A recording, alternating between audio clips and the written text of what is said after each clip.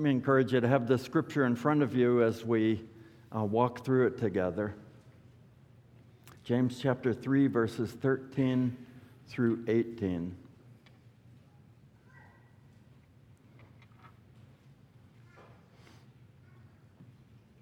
Hear God's word. Who is wise and understanding among you? By his good conduct, let him show his works in the meekness of wisdom. But if you have bitter jealousy and selfish ambition in your hearts, do not boast and be false to the truth. This is not the wisdom that comes down from above, but is earthly, unspiritual, demonic. For where jealousy and selfish ambition exist, there will be disorder and every vile practice. But the wisdom from above is first pure, then peaceable, gentle, open to reason, full of mercy and good fruits, impartial and sincere. And a harvest of righteousness is sown in peace by those who make peace. So ends the reading of God's holy and inspired word. Let's pray together. O living and true God, as we reflect on this scripture together, please grant the working of your Spirit and to open your word to our minds and hearts, and to open our minds and hearts to your word. May you grant us that wisdom from above by your word and Spirit through Jesus Christ. Amen. Long ago, there was a TV show called To Tell the Truth, and there was a panel of 4 celebrities who would come in and they would do detective work, and there would be 3 contestants, and the contestants each pretended they were a certain person who had done something significant. It was somebody who wasn't really well known, but what they had done was kind of significant, and so the celebrities would ask them questions and do detective work and try to figure out who is the real person that had done this significant thing. And they would have a certain amount of time, and then finally the panel would vote on who they thought was telling the truth. And once the votes were cast, the host would say, "Would the real so-and-so please stand up?" And the contestants would sort of fake for a little bit, and then finally one would stand up, and you could see whether they had guessed correctly or not. And in a real sense, our scripture asks that same kind of question. Verse 13, who is wise and understanding among you? In other words, will the real wise people please stand up? And in this context, it seems to be especially focusing on the teachers in the church. The chapter begins, "Not many of you should become teachers, my brothers, for you know that we who teach will be judged with greater strictness." Then it speaks of the way we all stumble, and especially with our tongues, with our words. But it's driving home the knockout punch here at the end. Will the truly wise person or the truly wise people please stand up? How can we tell who is really wise and who is not? And our Lord Jesus tells us, by their fruits you shall know them. And there are 4 things I want us to see. If you'd like to take notes, the 4 key words are character, consistency, conflict, and Christ. Character, consistency, conflict, and Christ. So notice that for true wisdom, character is crucial. Look at verse 13. Who is wise and understanding among you? By his good conduct, let him show his works in the meekness of wisdom. True wisdom comes from the inside out, and it gets shown by good works, by good deeds. These good fruits come from good roots. So long before Bruce Wayne was Batman or Peter Parker was Spider-Man, Sir Percy Blakeney was the Scarlet Pimpernel. And he played this role of a sissy or a fop when actually he was really smart and accomplished and strong and athletic and a good fighter and a good strategist. And some see the Christian faith like that. It's a role that we play. But Christian living is not just a disguise. It's not just a mask that we put on. It's not just a costume or makeup that we apply to the outside of our personalities. But the true Christian life starts with a changed heart. It flows from the inside out, and it grows out of inner transformation by Jesus Christ through His Holy Spirit working through His Word.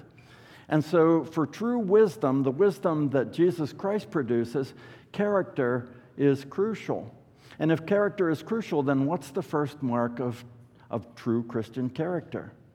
And we're usually quick to say love, and if you say love, you're not really wrong. There's a lot of truth to that, but in fact, over and over, the New Testament points us to meekness and humility.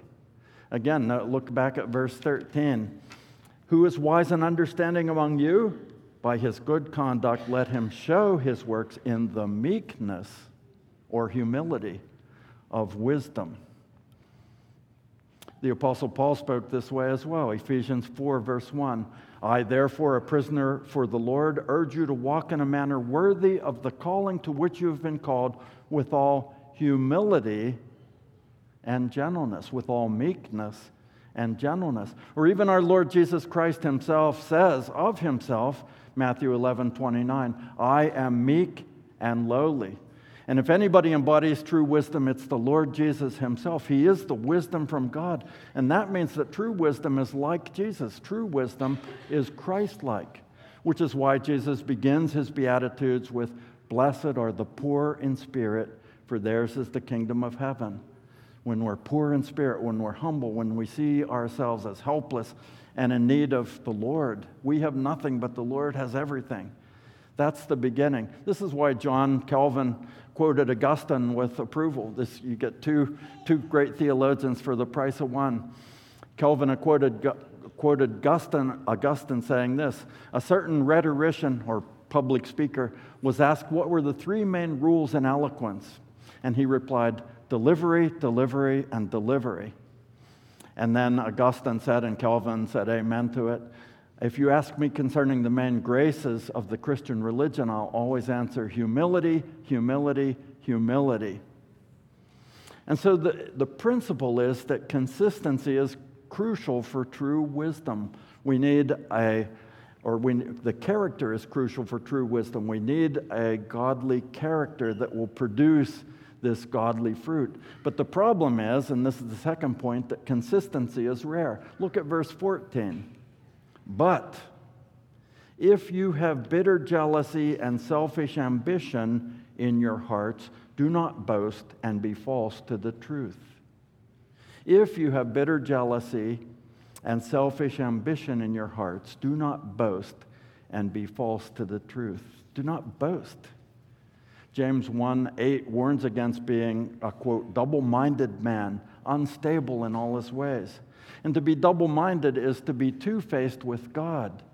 It's to try to plant one foot in the world and the other foot in the kingdom of heaven and have it both ways. But the double-minded man is unstable in all his ways. Those who are driven by jealousy and selfish ambition show themselves to be double-minded, and they sow strife among the brethren. They should not boast, but they generally always do.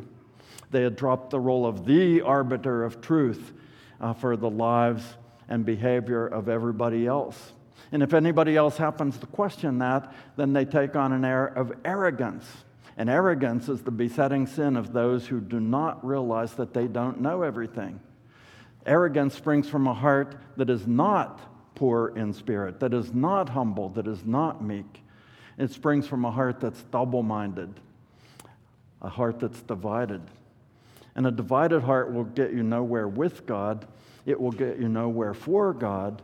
And pretend holiness is no holiness at all. Real holiness is not a disguise that we put on or a role that we play, but it comes out of our heart. It's genuine. It's sincere. This kind of pretense is false to the truth. Notice that this scripture says, do not be false to the truth. So when you pretend holiness, you're false to the truth in at least three ways. Number one, you hide the truth about yourself by pretending to be something that you're not. Number two, you hide the message of the truth from yourself because you you put a wall between God's word and your heart, and you won't let God's word challenge your heart. And number 3, you hide and obscure the truth about the Lord Jesus Christ to others because you've got this fake Christianity rather than the real thing. And it keeps people away from seeing the saving power of the Lord Jesus in your life. So in at least these 3 ways, pretend holiness is false to the truth. But on the other hand, genuine Christian holiness starts in the heart, and it flows out from the heart to transform the life, the words, the deeds, the behavior. It flows from the roots to produce fruits. And God's Word and Spirit energize it to produce the new birth, and they continue to empower it to produce holy living, consecration to God, the fruit of the Holy Spirit. So first, character is crucial to true wisdom. Consistency is rare.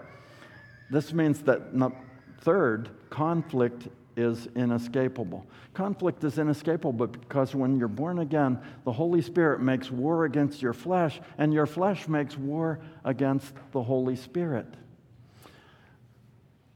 So with that in mind, look again at verses 14 through 18, and we're going to look closely at these verses. And notice that these verses identify 2 competing kinds of wisdom. And we're going to ask 3 questions about each of these. Number 1, where is it from? Number 2, what is it like? And number 3, what does it produce, or what does it do? So question number 1, and we'll ask it of each of these 2 kinds of wisdom. Where is it from? And the first kind of wisdom is said to be not from above.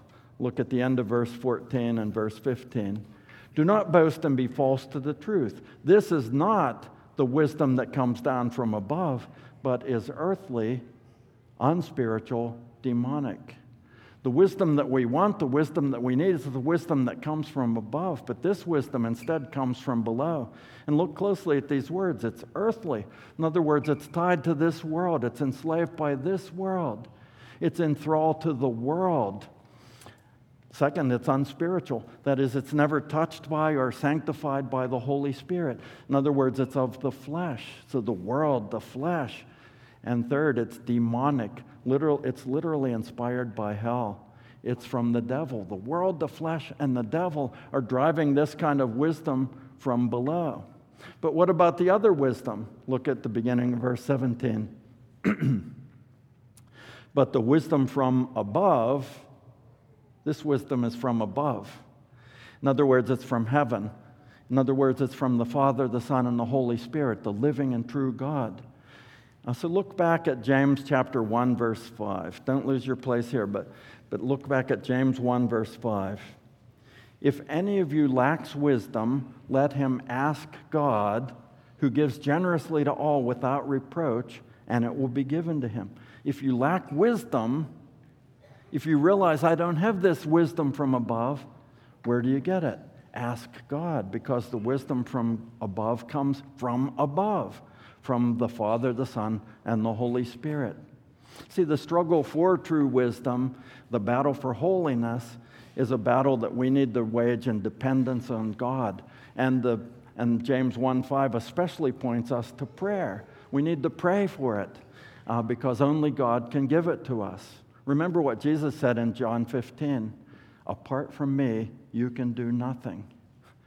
That's the first thing we know when we're poor in spirit, when we are meek and humble. We recognize apart from the Lord, we really can do nothing. So where is this wisdom from above? The wrong kind is from below. The right kind is from above. Question number 2, what is wisdom like? Well, what is the wisdom from below like? Look at the beginning of verse 16. For where jealousy and selfish ambition exist. The wisdom from below is marked by these 2 things, jealousy and selfish ambition. It's a kind of wisdom that's bound to this world, that's not touched by the Holy Spirit, that Satan himself breathes into the soul. It's of the world, the flesh, and the devil, and its chief marks, the way you recognize it, is jealousy and selfish ambition, which comes naturally to each of us, as naturally as breathing, but it's the polar opposite of our Lord Jesus Christ, who, as we heard this morning, Philippians 2, though he was in the form of God, did not count equality with God a thing to be grasped, but made himself nothing, taking the form of a servant, being born in the likeness of men, and being found in human form, he humbled himself by becoming obedient to the point of death, even death on the cross. The wisdom from below is marked by jealousy and selfish ambition, but Jesus was in stark contrast to that. There's not even a hint of jealousy in our Lord Jesus. There's not even a hint of selfish ambition. Even though he was in the form of God, even though he was God, he didn't cling to that, but he humbled himself, emptied himself. So if you're not scared enough of the wisdom from below, just then be scared of this. It's not just not like Jesus Christ, but it's also positively like Antichrist. On the other hand, what's the wisdom from above like? Look at verse 17.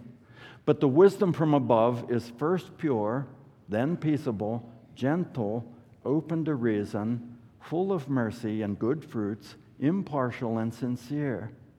And when you look closely at these and think about them, it's like they're pointing in three different directions. First of all, one looks towards God, the other direction looks towards other people, and the third direction looks towards ourselves. So first towards God, and then keep looking at verse 17. The wisdom from above is first pure. That is, when you're in the grip of the wisdom from above, that means that you love God sincerely. You love him with a sincere heart.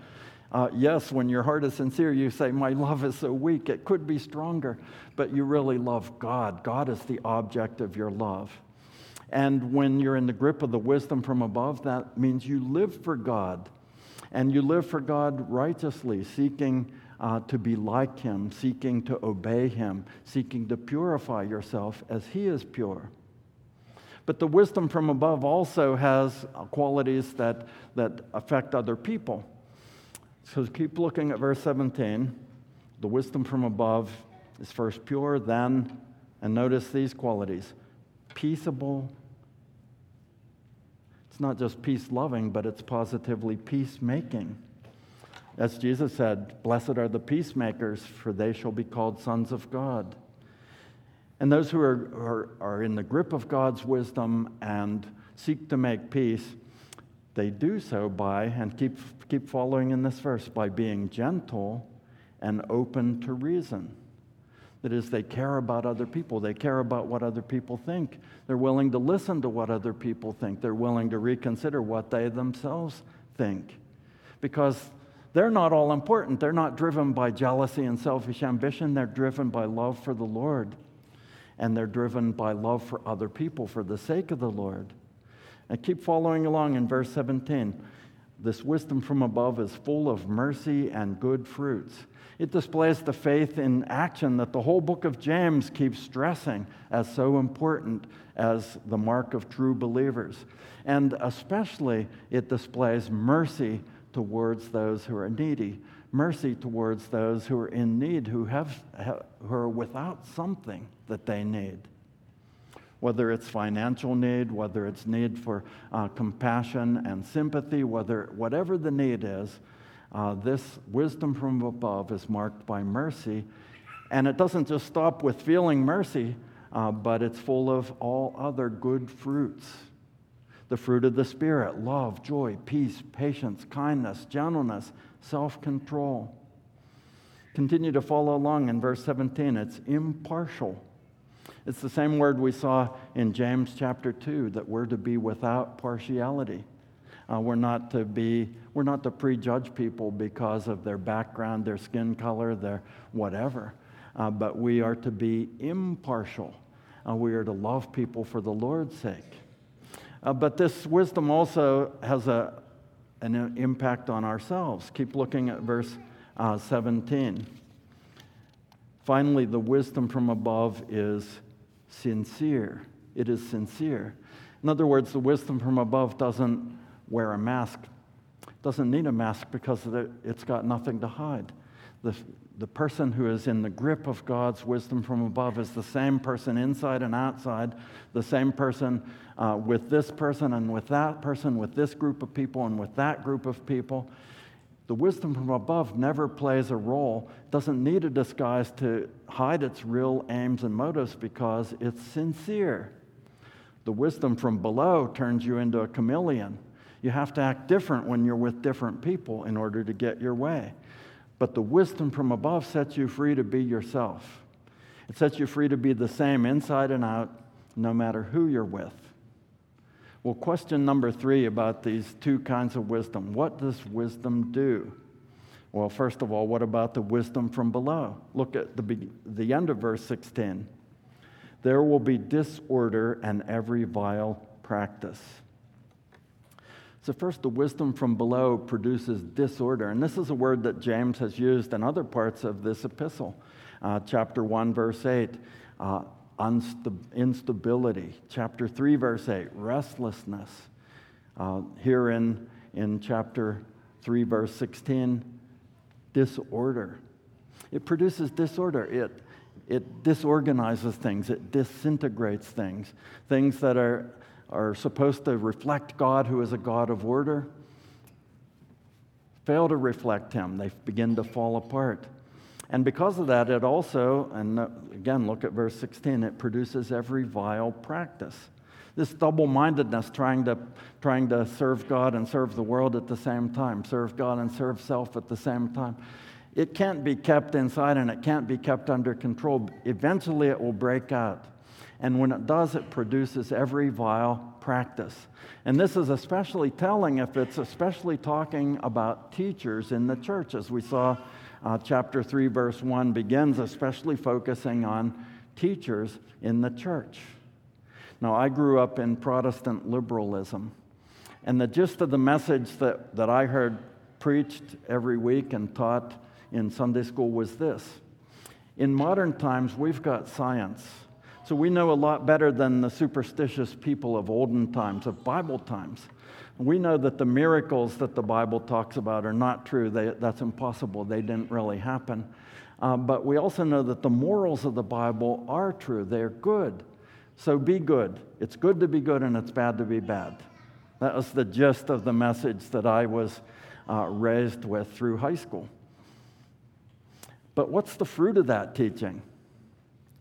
Well, alas, it did not stop me from committing terrible sins, and not just me. But today, those very same denominations not only defend every vile practice, they want to ordain to the highest offices, and some of them already have ordained to the highest offices of the church, those who actually do practice every vile practice. The wisdom from below produces disorder and sin. But what does the wisdom from above produce? Look at verse 18. And a harvest of righteousness is sown in peace by those who make peace. In other words, the wisdom from above produces a harvest, a great harvest of righteousness, which is the exact opposite of every vile practice. The wisdom from above produces righteousness, obedience to God from the heart, that which conforms to God's holy character. And so the result of living, of receiving God's wisdom from above are lives that are pleasing to God. Oh, may God grant us and His church today the wisdom from above that produces this fruit. And look again at verse 18. Notice that this great harvest of righteousness is sown in peace by those who make peace. And here and throughout the Bible, God puts great stress on the relationships of believers with one another. How important the communion of the saints is, how important Christian fellowship is, how important Christian love is, practical Christian love, deep Christian love, vital Christian love, spiritual Christian love. And one of the saddest things in a local church is when walls grow up to divide the members from each other. Even worse, when the members build those walls on purpose by gossiping about each other, by slandering each other, by holding grudges against each other. See, that's a sign not of the wisdom from above, but it's a sign of the influence of the wisdom from below. from the world, from the flesh, from the devil.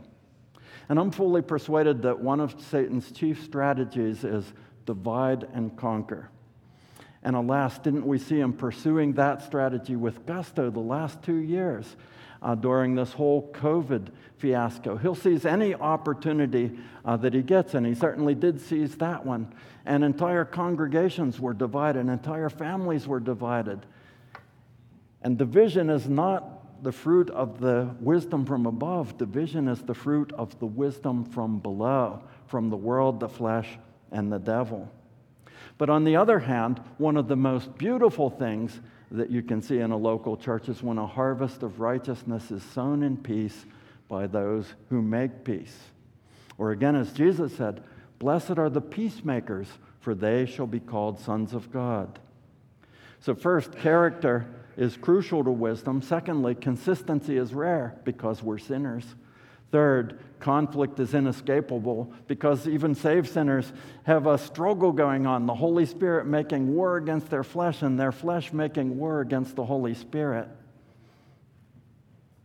Which means fourth and finally, Christ is our only hope. The wisdom that comes from above comes from above.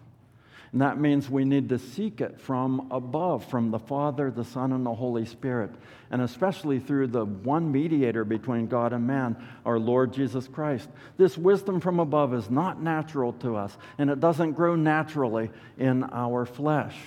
What is natural to us? If you could, look back at Ephesians 2, verses 1 to 3. Don't lose your place here.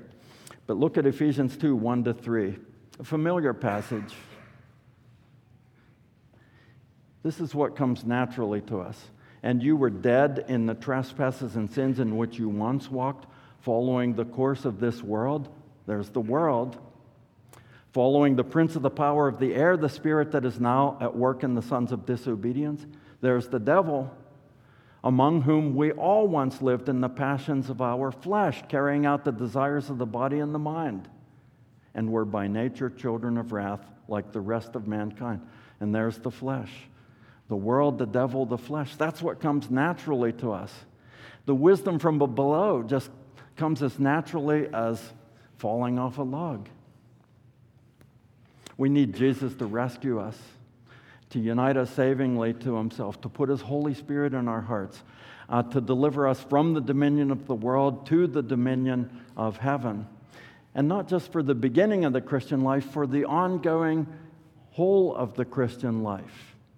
We need Jesus to be the sin's double cure. In that hymn, Rock of Ages, we pray that Jesus would be sin's double cure, that he would cleanse us from its guilt, saving us from the punishment that our sins deserve and bringing forgiveness, but also that he would make us pure. That is, that he would sanctify us and conform us more and more to the image of Christ until finally we see him face to face and we are like him.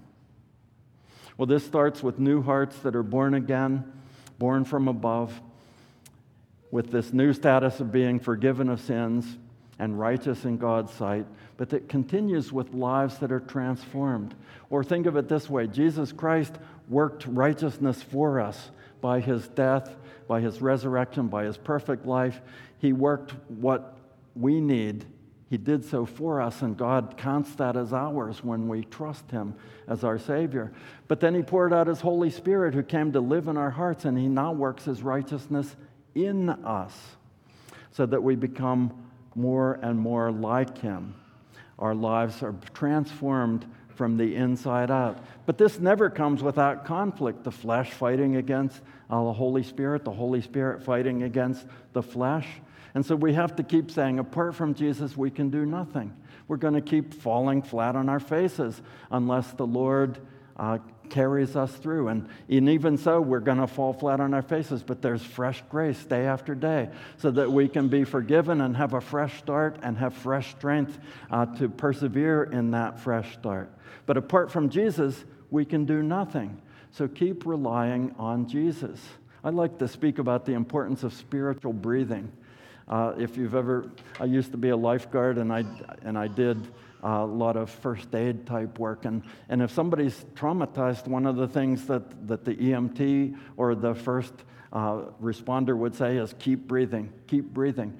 And that's an important thing to think about with your spiritual life. Keep breathing in God's word. Keep breathing out your prayers. Keep breathing in God's word. Keep breathing out your prayers. Because apart from Jesus, we can do nothing.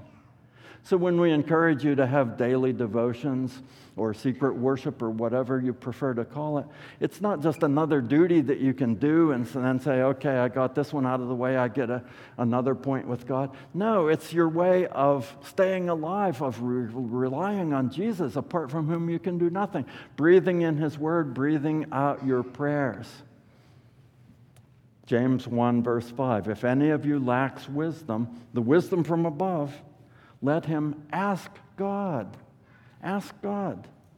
Go to him and say, Lord, I am marked more by jealousy and selfish ambition than I am by these other qualities that are like Jesus. Let him ask God, who gives generously to all without reproach. Without reproach. So God won't yell at you when you come to him and say, I'm a sinner and I need your help, I need your forgiveness, and I need your strength. No, he gives generously to all without reproach, and it will be given him. But not only does this wisdom from above never come without conflict, but it also never comes in isolation. It comes in the context of living Christian fellowship. So reflect again on verse 18. A great harvest of righteousness is sown in peace by those who make peace.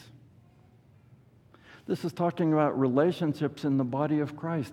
And as Christians love one another, as they make peace, as they build a loving Christian community, a peaceful Christian community, a great harvest of righteousness is sown. It's like sowing seeds. All these kind deeds of love and consideration to one another are like seeds that you sow that produce this great harvest of righteousness. So rededicate yourself to pursuing close spiritual fellowship with your brothers and sisters in Christ. Rededicate yourself to sowing in peace, planting seeds of peace. Rededicate yourself to making peace. Sometimes that means apologizing and asking forgiveness. Sometimes that means granting forgiveness. And sometimes that means helping others who can't get to that point. But in reliance on God's grace in Christ, do what you can to try to build loving Christian relationships in the body of Christ. In reliance on God's grace in Christ, continually breathing in his word, breathing out your prayers, do what you can to cultivate a culture of grace in the body of Christ. A place that's challenging and correcting to defiant sinners, but a place that's welcoming and safe for repentant sinners or sinners who are seeking new life in Christ. That's the evidence of true wisdom. Not the wisdom from below. It's marked by jealousy and selfish ambition. But the wisdom from above. It's a free gift of God's grace in Christ, applied by the Holy Spirit. And it's a wisdom that he gives to everyone and anyone who is poor in spirit and calls out on the name of the Lord Jesus Christ. My wife's great-grandfather was a pioneer missionary to the natives in northern Manitoba. I mean, way up north, and way back in a time when the only way to get there was by canoe and dog sled. And a colleague came to work in a village where the Lord had converted many of the natives. And he was leading worship one Lord's Day when all of a sudden there was this great racket. And this fella comes in, and the missionary said, he was like he was trotting. And he was saying, ho, ho, ho. And he went around greeting and kissing all the men and all the women. He just completely disrupts the service. And he's got all sorts of ornaments on, and the missionary said he was dressed kind of hideously, but he's wearing all these ornaments and pagan totems, and every time he moves, it makes a clatter and a noise. And finally, I think every church must have a big guy to be a deacon, but one of the guys, they called him Big Tom, one of the Christians, invited him to sit down. And so he sat down, and the pastor continued his sermon. But this poor fellow had a hard time listening, and so he pulled out his pipe, and it was a big, long pipe, and put tobacco in it and started smoking his pipe during the sermon. And the missionary was kind of upset. He was sort of ready to kick this guy out. But he looked and he noticed that all the members of the congregation, all the natives who were Christians, were just taking it in stride. They were very calm and very forgiving to this fellow. And so he said, well, if they can do that, then I can too. And so he continued his sermon. And afterwards, he was talking to them and said, why were you so patient with this fellow? And they said, well, it wasn't that long ago that we were just like him. And God redeemed us. And if God gives him light, then he'll change too. The wisdom from above, it's not natural, it's supernatural. And you don't have to live in civilization to experience it. And you don't have to have a lot of advantages to experience it. It comes directly from the Lord by His Holy Spirit working through His Word. So keep looking to the Lord above for the wisdom from above, and keep showing it by good deeds done in the meekness that comes from wisdom. Let's pray together. Our Father and our God, we thank you for your great grace towards sinners like us and others like us. Give us grace that we would be poor in spirit, that we would see ourselves as chief of sinners, that we would recognize that in ourselves we have nothing to commend us, no merit, no strength, but in Jesus we have everything. So may we continue to breathe in your word, and may we continue to breathe out our prayers.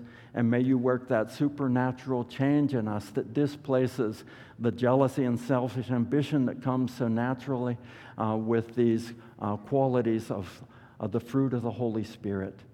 And may you do so not just in this church and in our families, but throughout all churches that call on the name of our Lord Jesus Christ. Please grant revival and reformation. Begin in us and use us toward that end. For Jesus' sake, amen. We're going to sing a setting of Psalm 133. Psalm 133 is a brief psalm, and it talks about the blessing of unity in the body of Christ. But it says it's like two things. It's like the oil that was poured out on Aaron's head and went down when he was anointed and went down even to the hem of his garment. And it says it's like the dew that comes down on Mount Hermon and refreshes and waters the plants. Well, what do those have in common? Well, oil and water are both symbols of the Holy Spirit in God's Word. But not only that, both the oil and the water come down from above. The wisdom from above is communicated from Jesus Christ by the Holy Spirit. So let's stand together and sing Psalm 133.